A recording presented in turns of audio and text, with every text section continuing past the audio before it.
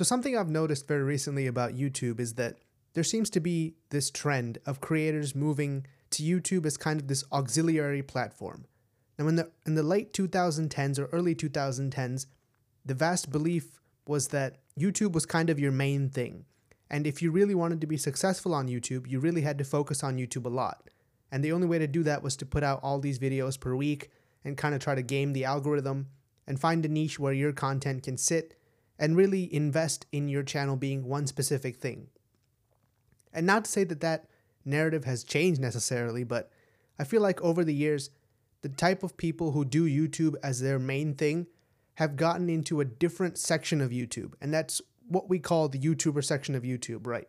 Now, there's this whole part of YouTube where people are doing content that's very much the same. And that's not because they want it to be the same, it's because the algorithm likes content in that particular way. So it makes sense as a person who wants to be successful on YouTube to make content that fits that style. And we all know that style, where there's like a 10-second intro, the video is normally about 10 minutes long, there's a 20-second outro, and in between there's probably a sponsorship or something like that.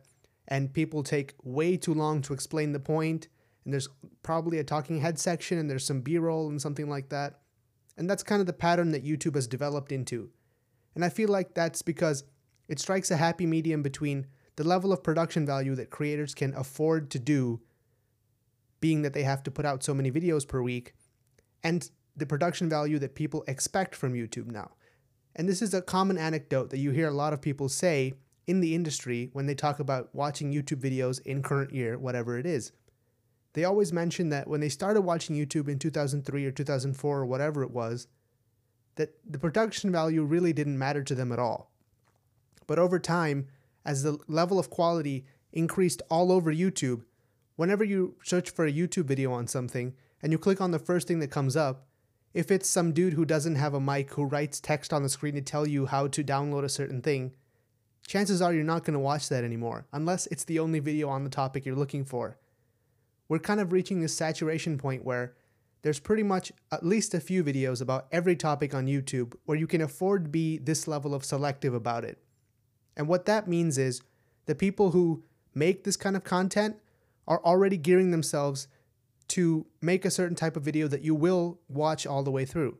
And that means all the videos are almost the same now if you're a career YouTuber. You have to have a B-roll section, you have to have a talking head intro section, you have to have a sponsorship. You don't have to have a sponsorship, but chances are you will have a sponsorship because ad revenue is nowhere near what it used to be. Who knew that when supply goes up, demand goes down, right? Basic economics.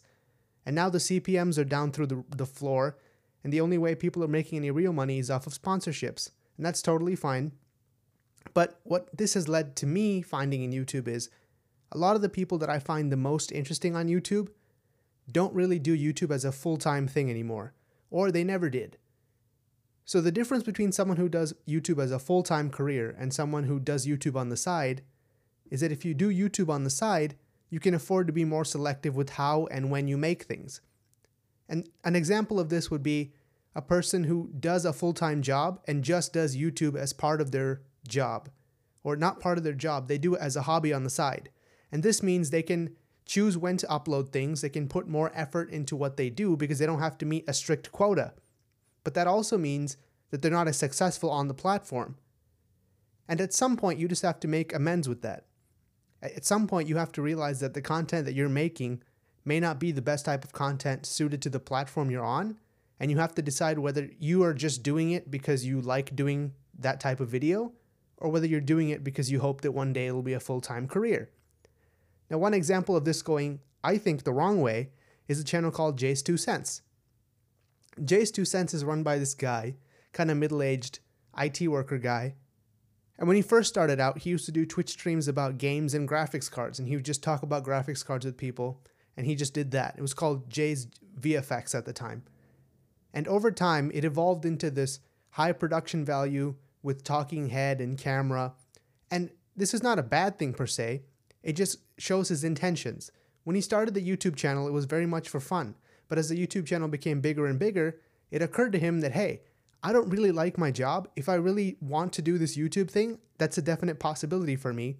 And he decided that, hey, let me pivot into this and he changed his content to suit the algorithm and to suit what other people were doing in that space. And he was very successful with it. And a few years later, he had over 500,000 subs. I think he has over 1 million subs now. I don't know. I haven't watched him in a long time. But he's very successful because he chose to pivot into the platform. Now, that's not to say that you definitely can't do that. There are many channels that are very small that do very particular things. I think I've mentioned this before, but there used to be a channel called Switchforce that only made machinima of, or not machinima, they made stop motion videos of Gundam figures. And they did VFX and After Effects on top of those with like lightsabers and laser blasts and things like that. And it was a great channel. I'm pretty sure most of their old videos are still up there, but their current new videos, they do the same kind of polished Nintendo Switch live stream reaction videos, I think is what their niche is now. And their channel has blown up a lot. Now, they had a lot of subs from before because a lot of people in the late 2010s, or like 2008, 2009, were very interested in this type of content, because this is the type of content that used to go viral at the time. Was if you made a 30-second clip of 2 Gundams fighting with lightsabers, that thing would get like 1 million views, and you'd get a lot of subs. So their channel had like 300,000 subs, but they were getting no views. And any person with a big channel can tell you, if you have a bunch of subs and no active subs, no views, your channel is not worth much. So they decided to pivot into it and say, hey, we have this channel with whatever number of 100,000 subs, and we're like, let's do it. And that's like the organic way. Or it could be that whoever had the channel before sold it to somebody and they just do that now.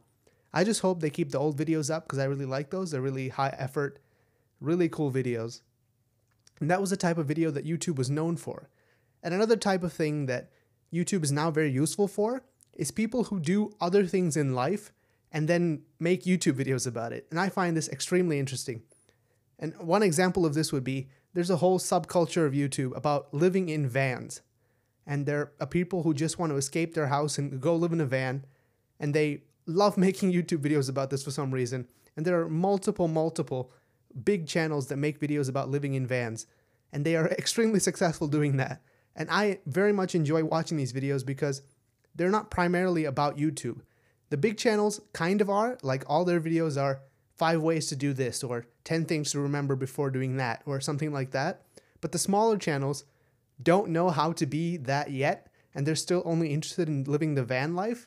So you get this window into another person's life where they're really obsessed with one topic and they just want to tell you about it. And that's kind of my favorite type of YouTube video. So there was this video about a guy running cable underneath the road to his house so that he could get fiber internet. And I found this extremely interesting for some reason, because this like 40-year-old dad is making a YouTube video about people coming to his house, digging a hole on the side of the road, and installing a fiber optic cable so he can get internet. Now you might ask, why is this interesting? Because it turns out one of the big limitations to living out in the wilderness is getting internet. It's extremely hard to do, and if you want internet run specifically to your house, it's very expensive. So if you know a way, like this guy knew some people who just came and dug a hole on the side of the road, and he asked the cable company to just run the cable, and he saved a bunch of money doing that.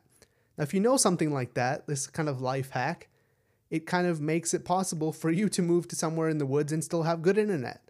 And that's just one of the many things that there's all these weird subcultures in YouTube that focus on things outside of the website. And that's really the most interesting part of YouTube to me currently. And I want to do something along those lines as well. I don't want to be limited to just making YouTube, because as we all know, when a culture becomes more insular, there's less room for innovation, or there's even less ideas of innovation because you're so wanting to be stuck in that culture that you don't really want to shake the boat, because you know where your bread is buttered. And if you go to that till, your money will be handed out to you. So instead of looking to come up with new interesting things to say, you just say things because you have to say something. And that's really the problem, I think, with YouTube at the moment. And it's not because YouTube is like falling apart. There are still all these cool subcultures in YouTube. It's just that they're harder to find now because the higher production value in studio with multiple people talking into professional quality cameras is what the algorithm prefers, because that's what people watch. And because that's what people watch, the algorithm recommends it to them. So really there's no one to blame but us. We don't like hearing that guy with a scratchy webcam mic talking about the things that he's doing in his backyard or how he's starting a permaculture of 3 acres out in the woods. We want to hear about the 2 people sitting in front of a van with a Canon 80D and a Rode VideoMic Pro talking about how they quote unquote live in a van. That's a selection that we've made for ourselves, and I can't help but think that we made the wrong choice.